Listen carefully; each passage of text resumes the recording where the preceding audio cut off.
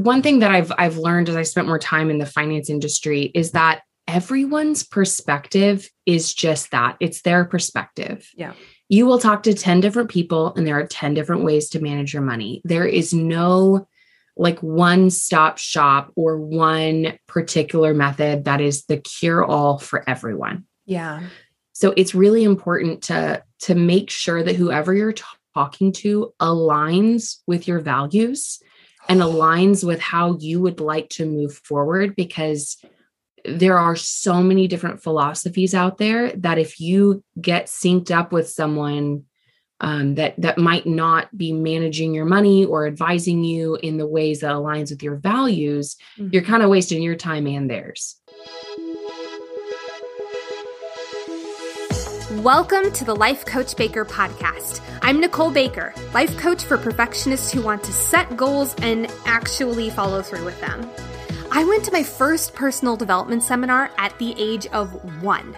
Yes, I was quite literally born into this industry. But by 15, I started to implement this mindset mumbo jumbo I'd heard so much about, and it worked. As a recovering perfectionist myself, I've been able to set goals that are way out of my comfort zone and achieve them by doing things imperfectly, without self-judgment, and without the fear of their opinions. And now I help others to do the same. So if you are capital D done feeling like a hostage to this a-hole called perfectionism, then this show is for you. My goal is for you to leave each episode with tactical action steps that you can start to implement in your life now. I may be in my 20s. I may have the voice of a sassier Cinderella, but I've been doing this personal development-ish since I was a toddler. So let's dive in. What is up, my sweet friends? Welcome back to another episode of the Life Coach Baker podcast. Here we are today. I'm so excited, actually. This conversation with Amanda Hill has been just such a long time coming, and I've been so excited to sit down and talk with her, and I'm so glad we were finally able to make it happen. And Lord, she did not disappoint. Oh my gosh, she's amazing. For those of you who don't know, Amanda is a financial advisor and planner for individuals and families, so she knows a lot about the money world, honestly. And we're returning back to our conversation on money because I'm just hearing over and over and over again from this community how much of a painful, dark abyss it feels like. And so as my job as host and wanting to get you guys the information that makes you feel like you can take more control of your life, Amanda came straight to the rescue. A really cool fact about her, she's also the host of the Life Not Wasted podcast, and I strongly urge people to go check it out. She'll talk about it in the episode, so I'm just going to tease it here, but I'm so jazzed. It's such a good show. I love it. I want to note before we dive into the show that while Amanda is a financial advisor, this is all going to be more general info, please. And we've said this in all our money topics and podcast episodes. The best way for you to get money advice on what you as an individual should do in your money journey is to talk to someone. And Amanda confirms exactly what I said a few episodes ago. A lot of financial planners and advisors will do discovery calls for free, so you can get that personalized info without spending a freaking dime, but you can talk to someone who is in the industry. So while this is all really a great info and she is straight from the source, my goodness, we really do want to reiterate that the best financial advice for you is something that is personal for you, and we can't put that out in a general podcast episode. So I'm going to really hit the hammer on the nail. That's not right. You know what I'm trying to say. And that is, please just go talk to someone. Amanda lists off some really great resources at the end of the episode, so take advantage of those. Without further ado, my friends, let's dive back into the realm of money with the delightful, recovering perfectionist herself, Amanda Hill. Welcome to the show, Amanda Hill. Thank you for having me. I'm excited to be here. I am so excited. This conversation has been such a beautiful, long time coming. We've gotten a chance to really get to know each other and talk and really learn about each other's information in this field, which I think I can't wait for people to hear you. But before I get into just fangirling over you and your work, who are you and what do you do? So I'm Amanda Hill, and I'm a financial advisor and planner for individuals and families. Amazing. And holy mackerel. Don't we all just need that a little bit? I think we all need that. Like even financial advisors need financial advisors. Yes.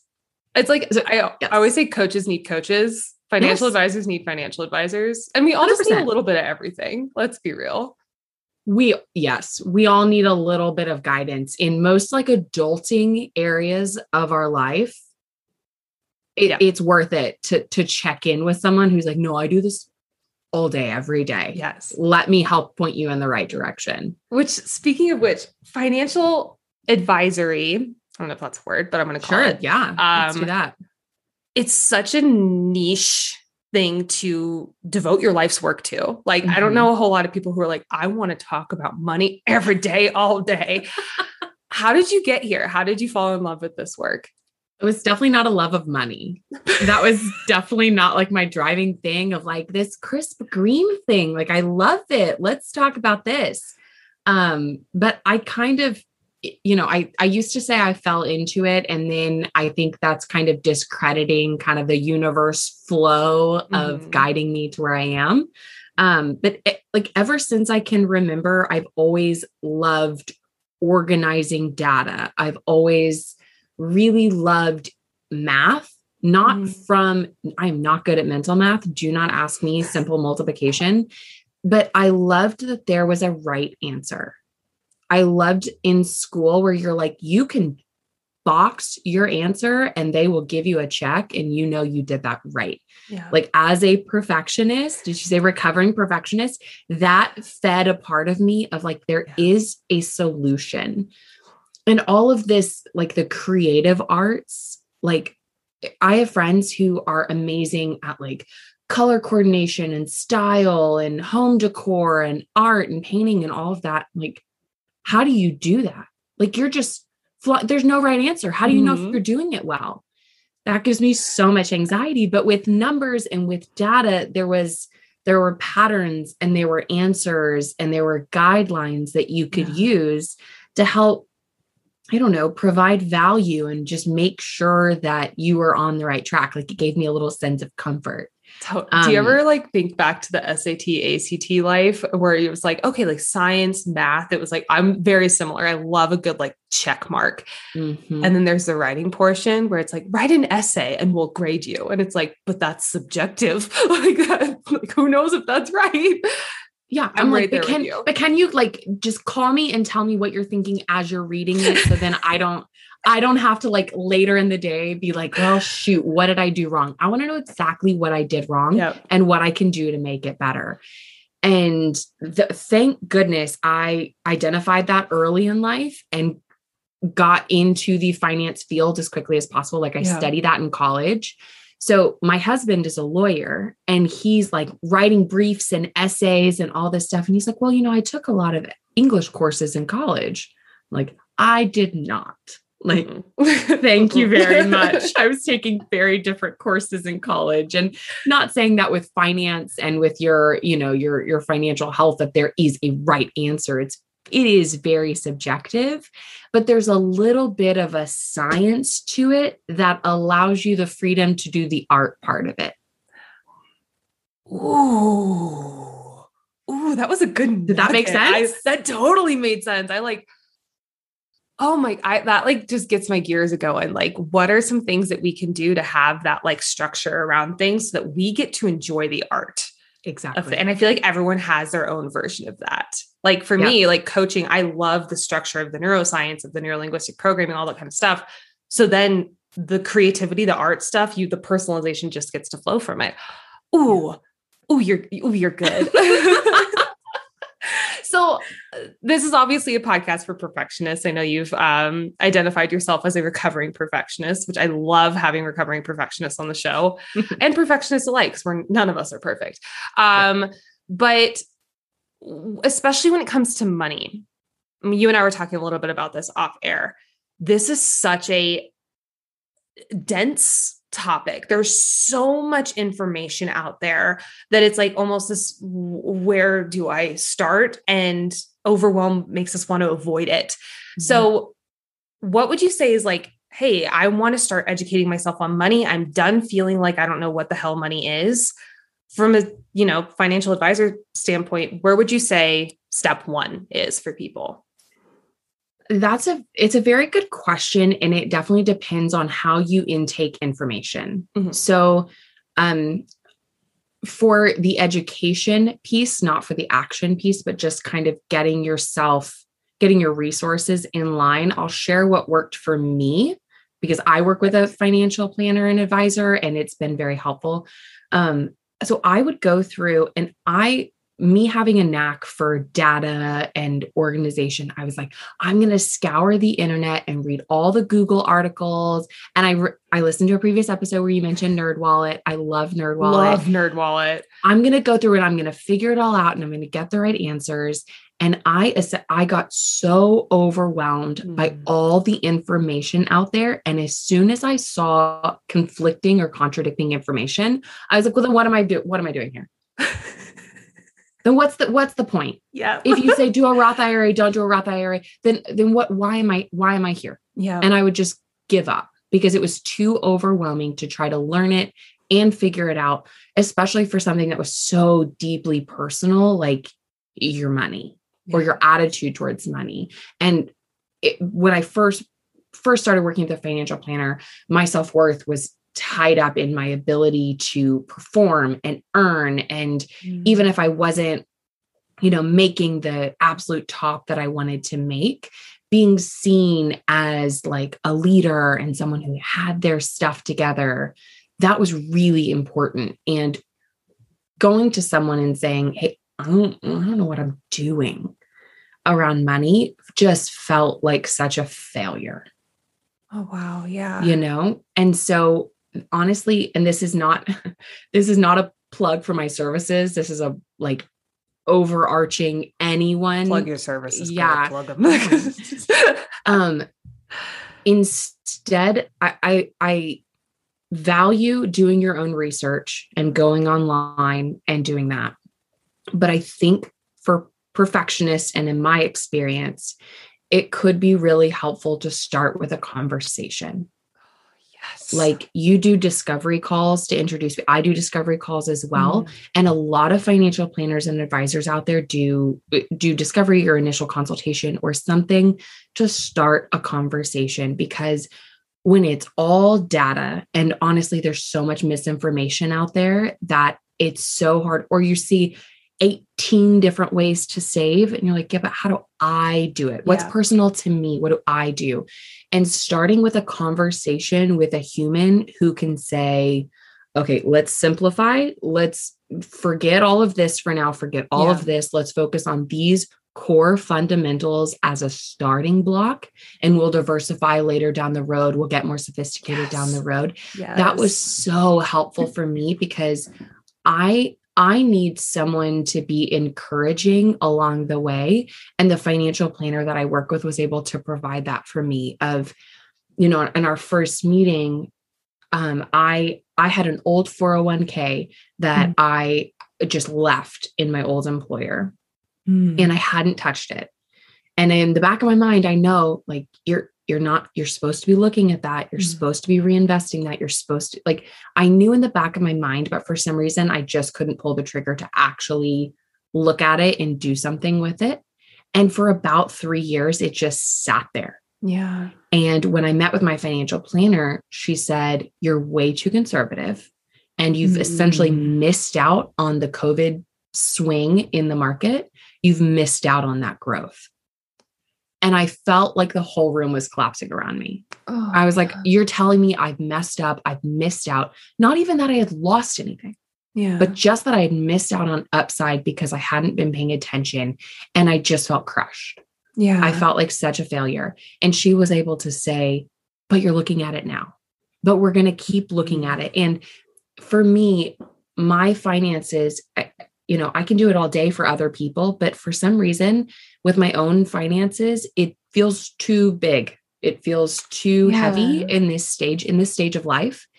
And I need to hire someone who can say, okay, we know it's too important to bury your head in the sand. And since that's your inclination right now, bring someone on board who can digest all the information, organize it for you, and then say, hey, here's where we are, and here's where we're going to get where we're going. Yeah. And that was huge for me because for some reason, it felt too daunting. Even though I was educated in it, I was licensed, I knew exactly what to do for someone else. There was some emotional hang up where I was like, I'm so scared that I've done something wrong that I almost can't even look at it. Like we were talking about with the SAT, I'm like, just tell me if I'm on track or not. Yeah. Like, just tell me if it's okay to look, because if it's a train wreck and I'm alone in trying to figure it out, I'm just going to give up. I'm just gonna be like, it's too much. I'll deal with it later. Like you said in one of your other episodes of like, one day it'll magically be given to me. Like the right information, the right strategy will just come to me at some point. And that's not how it works. Oh my God. Everything you just said is so, I want everyone who just digested that to go back like 2 minutes and re-listen to that, because everything you just said was so flipping important and so powerful. Because I mean, first and foremost, it's so overwhelming that when we start to take in, our brain is literally not programmed to digest that many steps that we need to take at once. So it shuts down, and that avoidance comes in, that like turning a blind eye, right? And having someone to be like, okay, look, like for you personally, and also someone who has spent decades in this field or hundreds and thousands of hours in this field, to look at you and say, okay, this is your step one. Ignore all that other stuff. This is your step. We do the same thing in goal setting. Everyone tries to do like these 50 million different things and wonder why they're not making progress. When in actuality, it's the same thing here. I love it when it crosses over. It's cutting out all the bullshit and just looking at one and get there.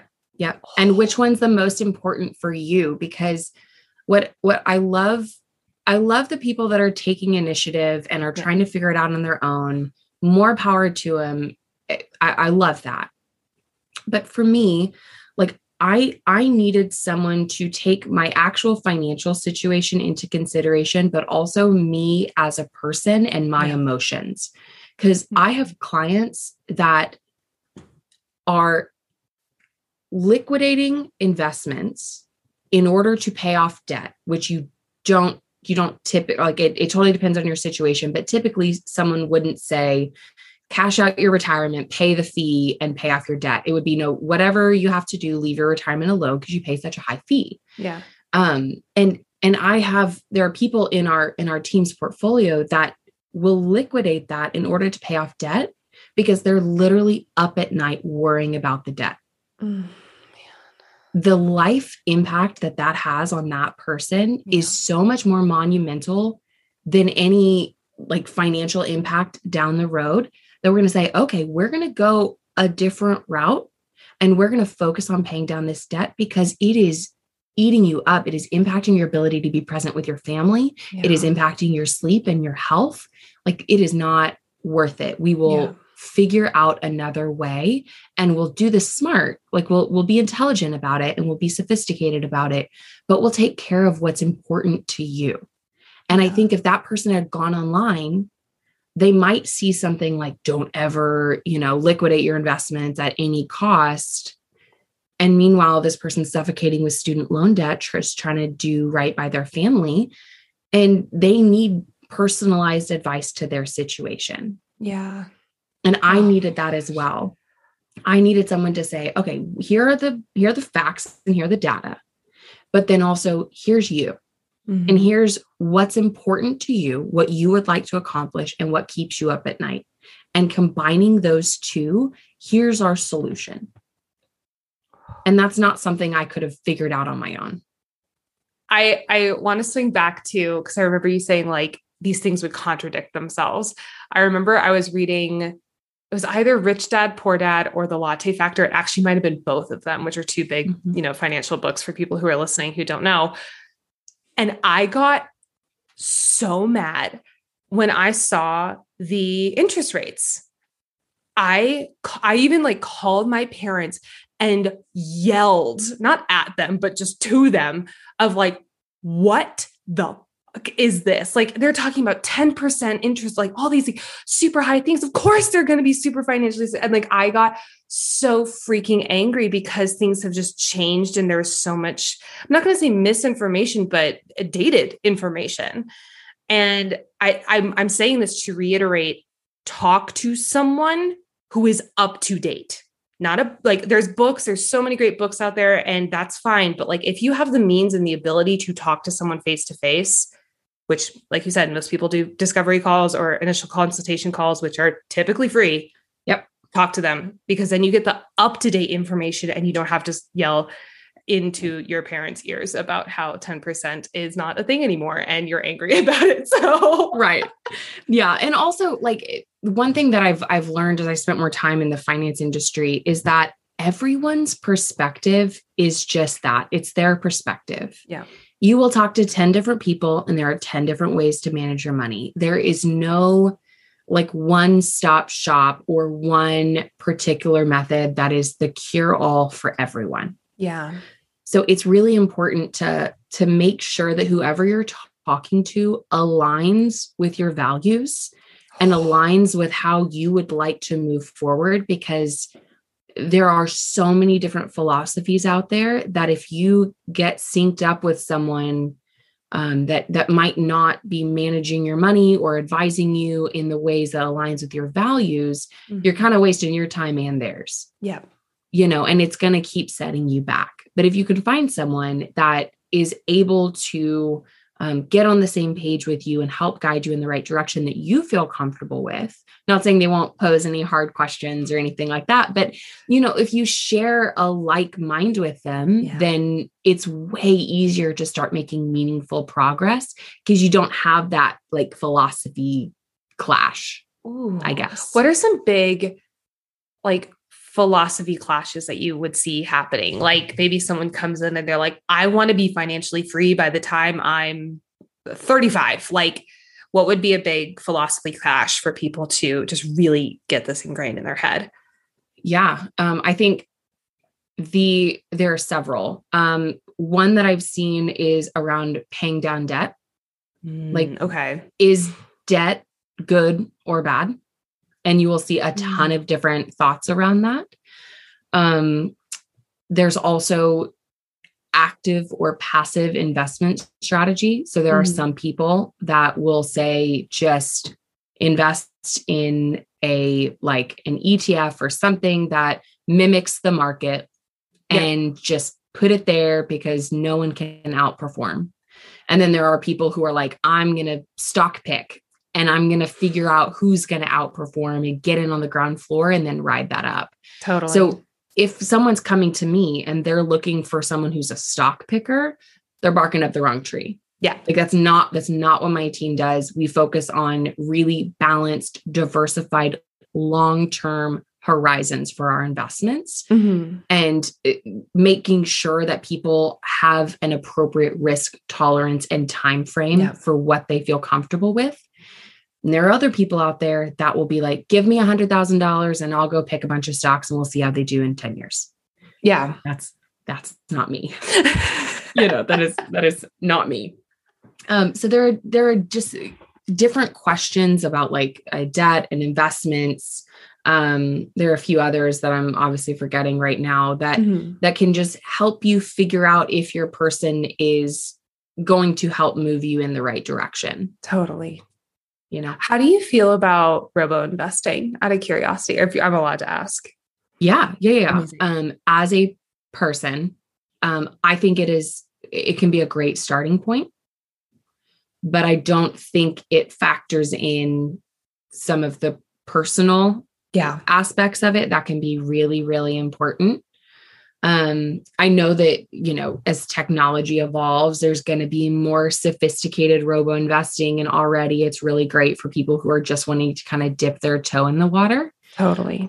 I personally enjoy being able to entrust that to my advisor and know that they keep me in the loop. They understand kind of what my parameters are, and they have a really great investment philosophy that I am behind.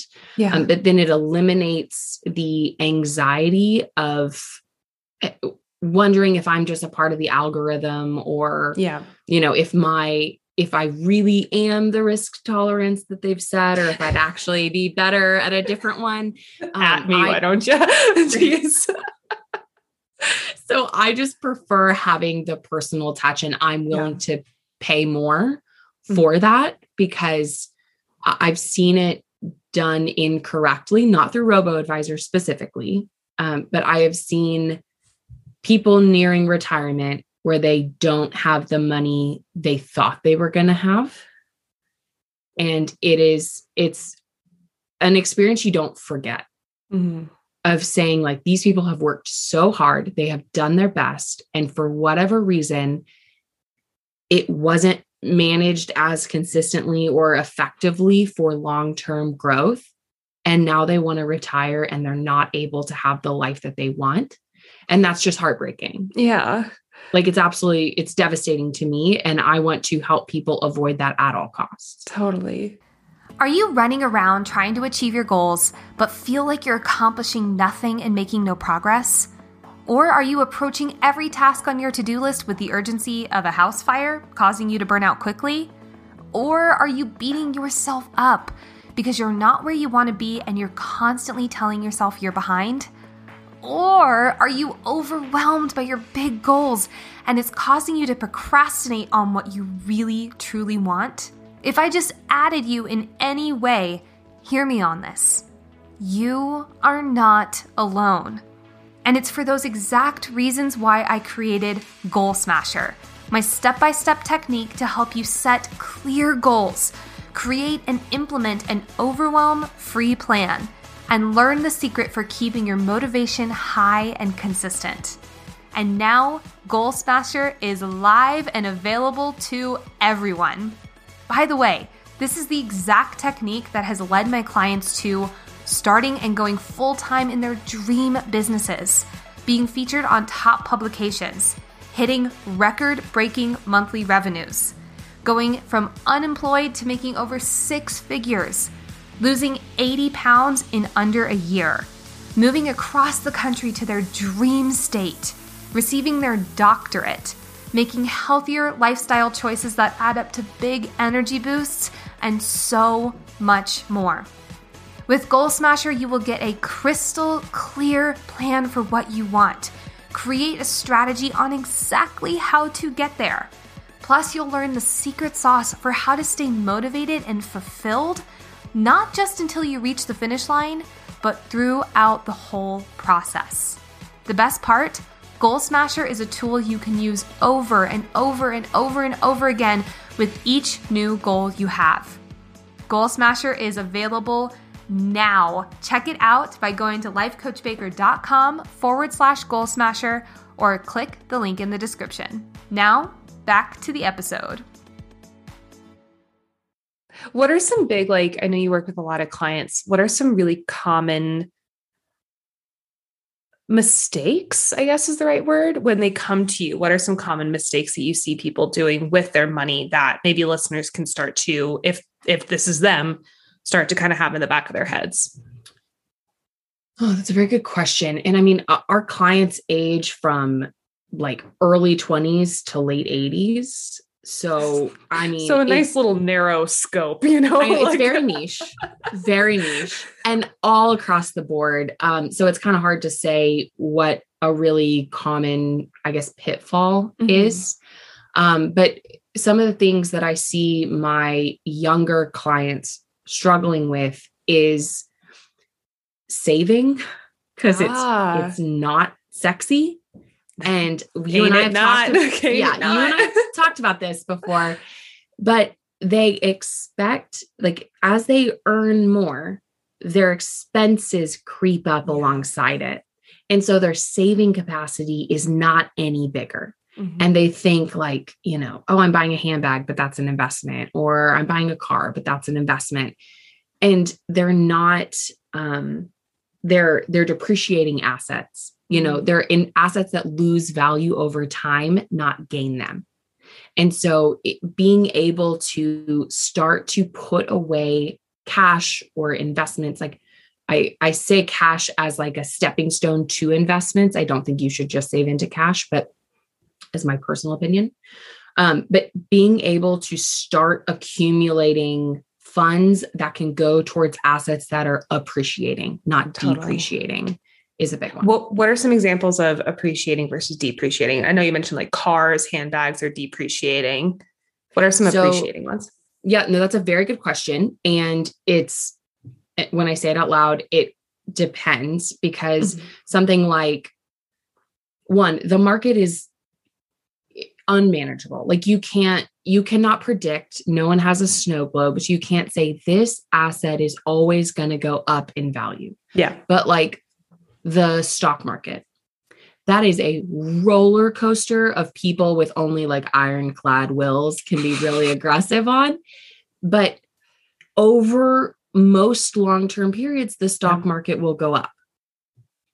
So, even if just from inflation, those values will go up. Yeah.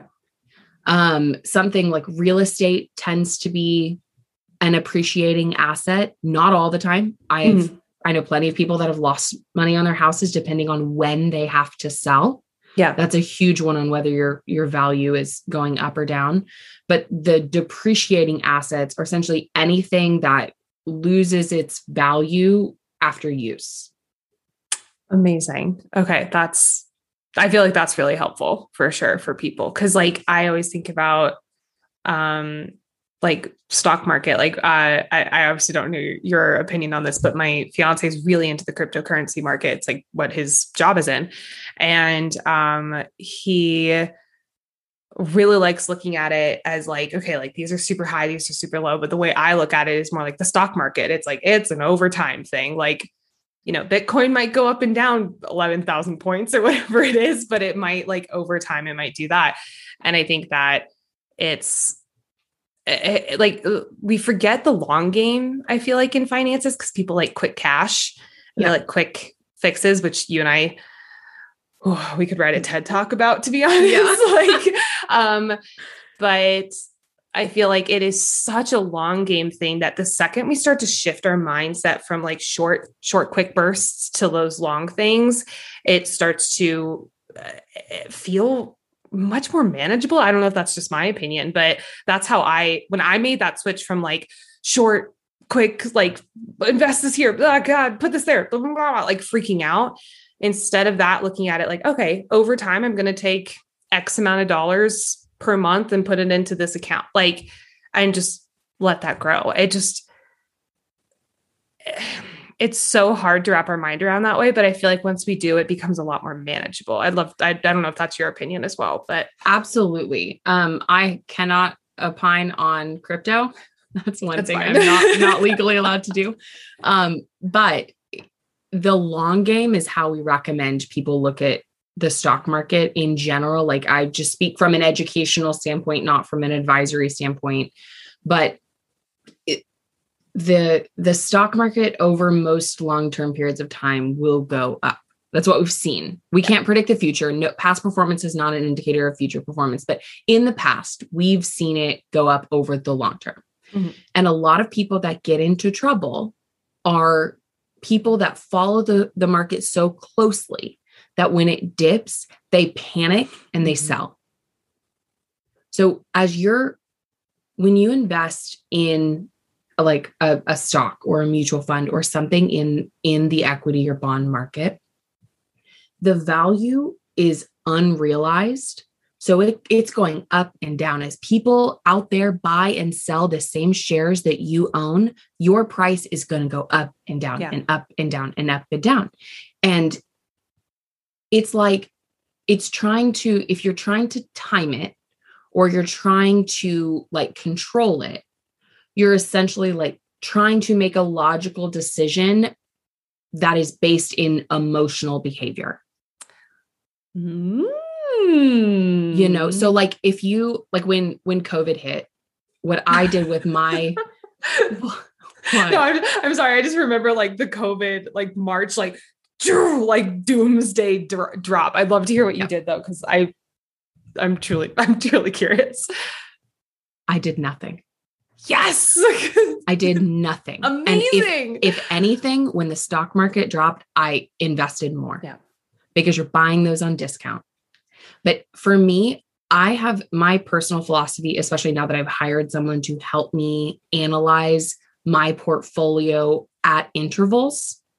Like it's not an everyday thing. It's not panicked. It's not reactionary. It's very systematized and planned out so that it reduces anxiety for me and for my advisor. But kind of what we've been able to do is invest in assets that are long-term. Like any kind of qualified account is going to be a long-term time horizon, like 20 or 30 years. Will you define a qualified account real quick for people? Yeah. So a qualified account, like think your 401k at work. Beautiful. It basically means that as you buy and sell things in the account, the taxes are going to be deferred until you actually withdraw those. Amazing. Amounts. So the ups and downs in the account, I know that I'm going to get a huge penalty if I try to take money out of my 401k before I'm 59 and a half or whenever the age is down the line. So if I know I'm not touching that money, and I know in the back of my head, I feel confident in the past performance of the stock market, and I trust my advisor, I'm not going to look at it. Yeah. Because it's only going to cause me panic. Yeah. And I know that it's in my best interest to not take any action on that. Invest in, buy them at a discount, but the people that get into a lot of trouble are typically people that sell at the bottom. Yeah. They panic and they pull their money out, and then they're paying fees and they're paying like IRS penalties. They're doing all that fun stuff. And they've just sold their asset at a low value. Yeah. Which is the opposite of what they recommend of like the buy low, sell high. It's like, why would you go, like if you have like a car and the car value, it's like things are at an all-time low right now. Cars just aren't worth anything. There are so many out there. Why would you sell your car then? You would wait until a period like what's happening actually right now, where used cars are so scarce that their prices are jacked up. That's when you sell. Yeah. And selling when the stock market crashes or goes down is like a way of realizing that lost money. Yeah. Is that something you see really often? I feel like I grew up hearing buy low, sell high, buy low, sell high. It's like ingrained in my DNA, I feel like. But is that something you see pretty often? Yeah. Yeah. So with one of the benefits, I've listened to a lot of financial advisor podcasts, and because I'm a nerd like that. I love it. No, this is good. And there are some people that kind of balk at the idea of hiring a financial advisor as I can do it myself. I don't need to spend that money. Like I'll do it DIY style. I'll research. Okay. But when stuff hits the fan and the market crashes, if you are someone who says, I would get scared and I don't have any support, so I would just say, pull out, go to cash, you are losing so much more than you would have, quote, invested in a financial advisor. That's all like general. Like I want to preface all of that with like, that is not chills. Yeah. I have chills. I want, again, people go back 30 seconds and re-listen to that because it is so freaking important, because so many perfectionists, I hear this time and time again. I can do it myself. I can do this on my own. And yet you're not. Right. Because we get so in our own way. Emotions are like, especially in things like this, those reactionary emotions, they're on autopilot. They're not in our conscious mind. Mm-hmm. And so to think that, in those moments, I'll just think logically. Odds are, if you have a pattern of not doing that in the past, you probably won't. So having someone to call you out on that pattern and say, no, now's not a good time to sell everything. Like, here's why instead. Like, I just think that's so important. Thank you for hitting on that. Seriously. Yeah. It saves people a ton of heartache in the long run to just have that like safeguard, that accountability, that level head. And that's why, like, I have a financial advisor because I don't want to make emotional decisions about my money. I want someone objective and clear-headed to be able to say, okay, here are the pros and cons, here where we're at risk, here's where we're not. And this is how we make the decision together.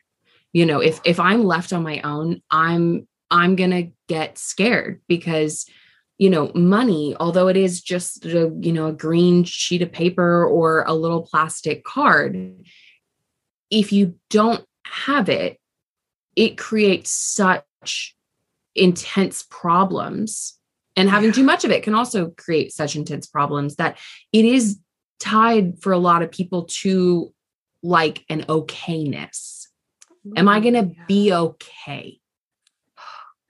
And that it, and people, it's so hardwired in us to, when something bad happens or something unexpected happens, to like fight, flight, or freeze. Mm-hmm. You know, and there are so many people that will flight. Like it will say, nope, I thought I wanted to do this stock thing and I don't. And they'll pull out and they actualize the thing they fear the most. Yeah. You know? Oh my God. There's, did you ever read Think and Grow Rich by T. Hart? No, not Think and Grow Rich. Secrets to the Millionaire Mind by T. Hart Becker. I haven't. You read that? He talks about how there are 4 different types of people with money. And I think I might've talked about this on another podcast. I can't remember, but there's the saver, the person who's like hoarding, basically, the spender, basically like drinks are on me tonight, that kind of person. There's the avoider, where it's like, as the name states, you basically turn a blind eye. You don't look at your money because it causes you a lot of stress and anxiety. And then there's the monk, who's just like happy guru pants with money. I'm going to ignore the monk for a second because that's like 2% of the population, I think, is in the monk category. I used to be, and I'm wildly working on avoider. And I know a lot of people tend to be either in the avoider, especially in the perfectionist category, avoider or saver. Do you have any suggestions for each of these 3 categories, for a saver, a spender, and an avoider, as to what to do? Again, I know it's so personal. I definitely don't. I don't want to give any advice. That's right. I'm sorry. I want to stay. No, you're fine. You're fine. But I will tell you some trends and not recommendations. That's the wrong word. Some opportunities for them. So with the, actually, I don't even know if this will be helpful, because it's like, say, spender, stop spending, and avoider, stop avoiding, and saver, put it to better use. Oh my God. I love how you're just like, cut the bullshit. Like, it's just this. No, I mean, if you think about some of the main factors in being able to build long-term wealth, security, financial independence, whatever you want to call it, you're building this machine of investments that's going to pay off some rate of return that you can live off of. Yeah. And some of the main factors in whether or not you're able to build that is the amount you put in and the time you have to do it. Yeah. So for a lot of people, time, you can't be like, well, never mind, I'm going to go back 10 years. And I'm going to get started. Time turners on our and if you are, like, let me know. I'd love to meet you. But I'd go back to when Apple was just starting and just throw every penny I have in it. Like, here you go. So a lot of people, the time, it might not be their most powerful way to build that, because they don't have as much of it, but they can control how much they put in. Yeah. And if you are sitting there and you are spending as much as you're making, then you're not setting yourself up for success in the long run. Yeah. You're not, you might have time, but you don't have the funds being contributed that are going to compound over time and kind of build that machine for you. Totally. Perfect. And avoiders, talk to someone. Yeah. as Ask someone for who help. was an avoider who did just that, I can confirm it works. Like Avoider who asked for help. yes, Like right here. Oh God. I think that especially with money, since it is so charged, I feel like there's like two topics in the world that are as charged as, or I think there's one topic in the world that is just as charged as money. And I think that's sex. Like money and sex, I always hear go hand in hand because like you don't talk about it at the dinner table. Like, or like if you talk about it, you're a bad person. If you have too much of it, you're a bad person. If you have none of it, you're a bad person. Like it's just so charged. But a lot of the times we feel like we can't ask for help for the taboo topics because I should just already know this or anything like that. And it's like, we don't learn this shit in school. I don't know any schools who teach this. Like, I wish everyone could have just seen Amanda's face because it was like, do not get me started on this. It is. Oh, please go off on it. I'm so excited. Okay. So I opened my first bank account when I was like 9. Yep. I got a finance degree from a large institution here in Texas. Yeah. I worked at a bank for years doing large corporate credit risk. I had like some of the largest companies as my clients that I was working on. And I will tell you, I learned 80% of what I now apply in my personal financial journey when I went through the licensing process to be a financial planner. They don't teach you this stuff in school. I remember in middle school learning how to write a check. Oh my God. And it's like, what? No, teach us about credit. Teach us about saving. Teach us about all this kind of stuff that is imperative to having this healthy financial journey. And hopefully they will, or they do, but I didn't learn it. I wish I had learned about like APRs on credit cards, like like never learned about that. Luckily, I have a mom who's like a crazy person when it comes to interest on credit cards. Like she's taught me everything I know, but so many of my friends went and maxed out their cards and were just like, oh, I have to pay interest on this. And then their credit score like plummeted. And it was just like, it's just so, I'm not going to say it's so easy to learn, but it's so accessible and yet it's not presented. And I'm not like, don't even get me started on like, depending on where you are in the social systemic population, but like there's access issues. Oh my God. Well, okay. That's another podcast, but I do really want to talk about this because I know something that you're really passionate about is also your podcast on sobriety.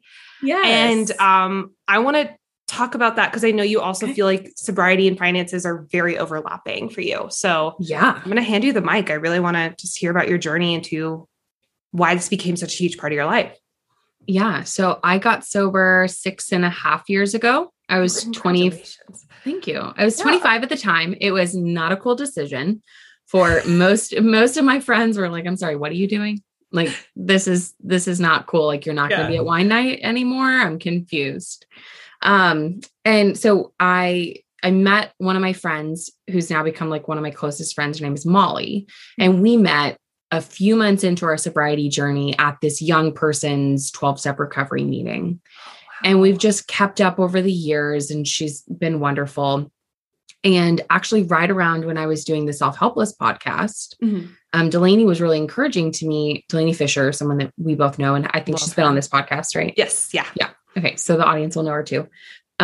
She recommended that I start to speak about my experience with recovery, because a lot of people that are young women, I guess, stay in the drinking game too long and don't know of anyone that is still having a great life and not drinking alcohol.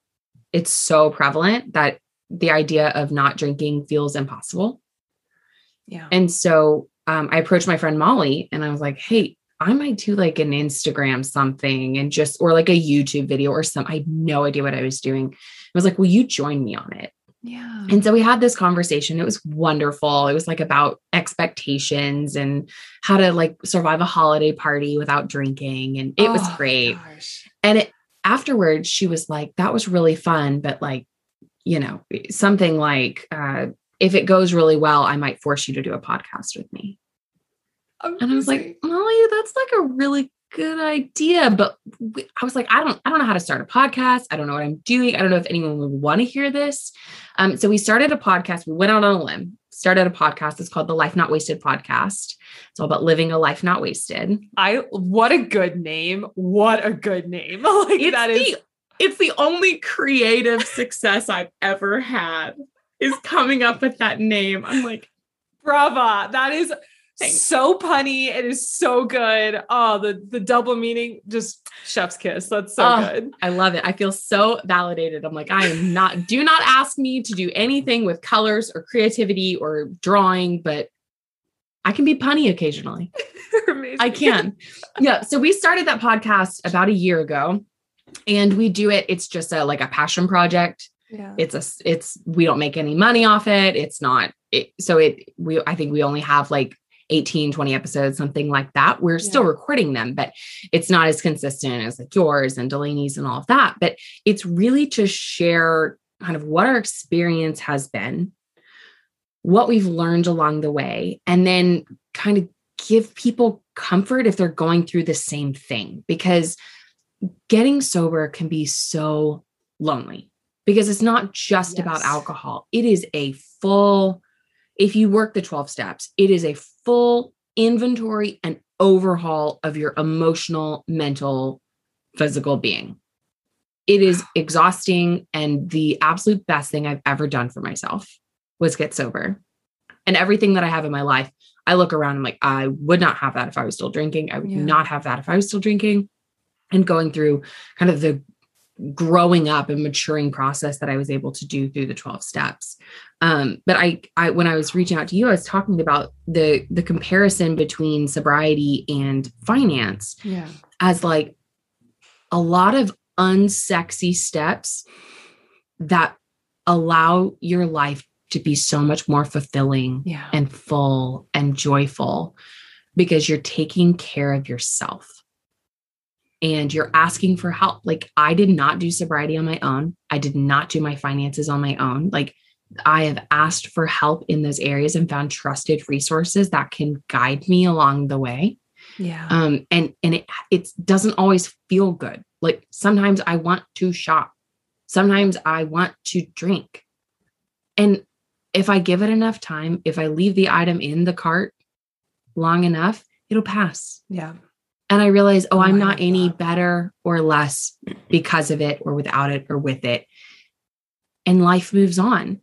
And then I look up and I'm able to say, I've got 6.5 years sober.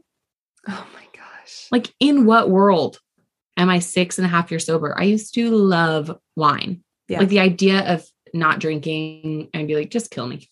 Like that just sounds like, okay, I'd lose all my friends. I wouldn't be very much fun. I wouldn't have anything to do.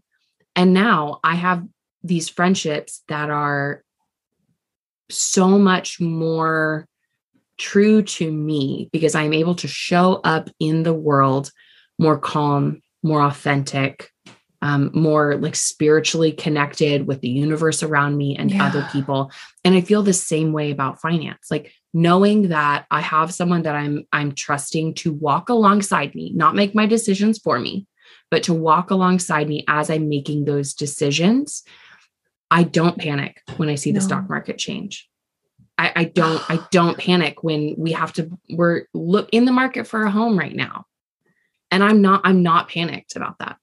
Like Congratulations. I'm not stressed. Thanks. But if we find one, then that'll be great. It is a journey. It is a journey. Yeah. So it's equipping yourself and starting to make these small, healthy choices that compound into this amazing journey to where you are awake, you are aware, you are like, you know what's going on in your own house and you just can flourish. Oh my gosh. You're bringing me so back because there was a time in my life where I was like super heavy partying, drinking. I mean, I'd wake up at like noon the next day and just feel like a horrendous sack of something bad. And I finally was just like cold turkey. Like this is not who I want to be. This is not who I want to become.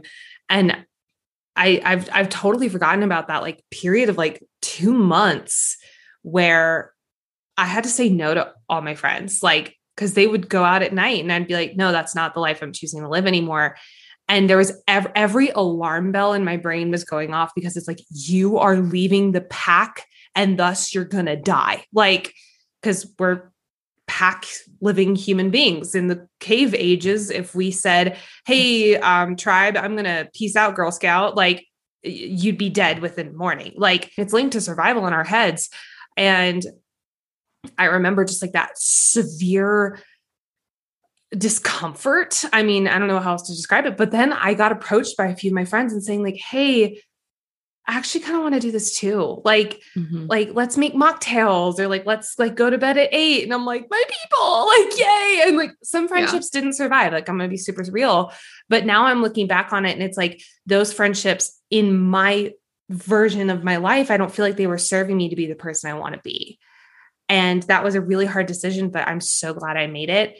And now I've invited alcohol back, but now it's a completely different relationship. Like for me, it was like 2 drinks back then was like a light night. And like now it's like a half a cider twice a week. And I'm like, woo, I'm getting crazy. Like, but it totally changed my life because of that decision, because it's so social. And I know you and I have talked about this previously, like how just social drinking is. And when it's linked that much to being part of the pack, right. It's like, I commend you, first of all, for being so incredibly vulnerable in your journey. And I really urge people to go listen to this podcast, because especially if you're saying like, ooh, that's something that I want to check out, or like going even less on my drinking is something I want to hear, like having a support system, even if it's just between your ears, is so important. So I really urge people to go listen to your show. I'm just so excited for you. And 6 years is freaking amazing. 6.5 years is even more amazing. Like, thank you. You're welcome. Yeah. And it definitely was jarring at first.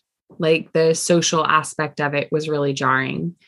And then over time, exactly what you said, some relationships fell off, some got stronger, some, were new and came into the picture because of it. But how I had in my first year, I had to withdraw. Like I could not abstain 100% and still be around alcohol as frequently as I was. Yeah. Like there was no good reason for me to go to a bar or stay past like 10. Like I'll meet y'all for brunch the next day. I don't need to be here once y'all start blacking out. Like, that's not in my best interest. Yeah, totally. And now I can go anywhere. Yeah. At any time with anyone. And I feel good. Like I don't need to avoid alcohol, because I know that for me, it needed to go. Like it was not cute. It was not sustainable. And the more I see people that are drinking normally and I'm exposed to that, I'm like, oh, that's not how I did it. Yeah. Like the half a cider thing, I'd be like, no, you get the whole 6-pack and then you make sure there's a backup. Yeah. Like, like that's what I wanted. That's how I drank. Yeah. And the more I'm seeing people, like my husband is freakishly normal about alcohol. Like he'll order something and then if we have to go or leave, he'll just leave it there. I'm like, no, you chug it before you leave. Oh like, my God. You're bringing me so back, because I was so the same way. Yes. I'm like, I was like, something's broken in your brain, because I don't know how you do that. It's like, it's just not super important to him. Yeah. And he likes to have fun. He'll go out, like, he's like a normal dude, but it doesn't grip him the way it gripped me. And the more I see that, I'm like, oh yeah, no, we're different. Yeah. You've earned the right to drink moderately, even get drunk. Me, I have already drinking on my drinks. Like I have already used up all maxed out that credit card. I've maxed out the limit. I can't do it anymore. I've lost the privilege of partaking in that because it consumed me. Oh my gosh. That is it's so inspiring. And I love how you guys cohabitate in this, like, because there's so often it's like, it's all or nothing and you have to be together on it. And I love that you guys have different views on that. And you're like so connected. Like that is, oh, that's so cool. So seriously, people go listen to the show. I could talk to you for hours, and I really am resisting the urge to just keep this going for literally 4 days. But I do want to do our 2 quick segments that we do with every single show and every single guest. And that is, first and foremost, how were you in Perfect this week? The one that's just off the top of my head, I sent a rather large email and didn't BCC people. I sent them in the to field. And if like for Outlook, there's like 2 carbon copy and then blind carbon copy, and blind carbon copy, the BCC is like where no one sees it. And I sent all of these people's emails like in the to field. So they all saw the email that I was going to everyone. And it was like a skill I learned in high school. And I just blanked. And I was so like, there was so much stuff on my plate, and I sent it, and it was like, I mean, to like 200 people. Like it was a big faux pas. And I'm proud of myself that I didn't absolutely beat myself up about it. It was like, it was so extreme. It was such a bad mistake that I was like, in my world where like confidentiality is huge and you know, all that. I mean, these were not clients. So there was not confidentiality for clients breached, but it was like a networking email. And it would have been better form to put them in blind carbon copy. And I just like, that was literally the best I could do. I read that email so many times, and that was the absolute best I could do. I want perfectionists to listen to this right now, because it's like, we can have that moment of like, oh my God, like, but then we get to talk ourselves down and say, that was the best I could do in the moment. Like that is such a good mantra to have. Like, I love that. And it's so much easier said than done. Cause like if someone else is like, oh, you did your best. You're like, no, the best I get is perfection. like, you know, I'm like don't say that to me. Like, but I mean, I spent 2 hours with that email and the invite list and like all of the things. It was like, I spent an inordinate amount of time on that email, and I just made a mistake. Yeah. And there's absolutely nothing I can do about it now. Oh, that is one of my favorite answers, because it's so like a typical human day. Like, it's not like this, like astronomical anything. Like, it's so like such a typical human error. And just how you dealt with that is just probably one of my favorite answers to that question I've ever heard. Last but not least, what is one step you've made towards a goal this week? It can be big or small, does not matter.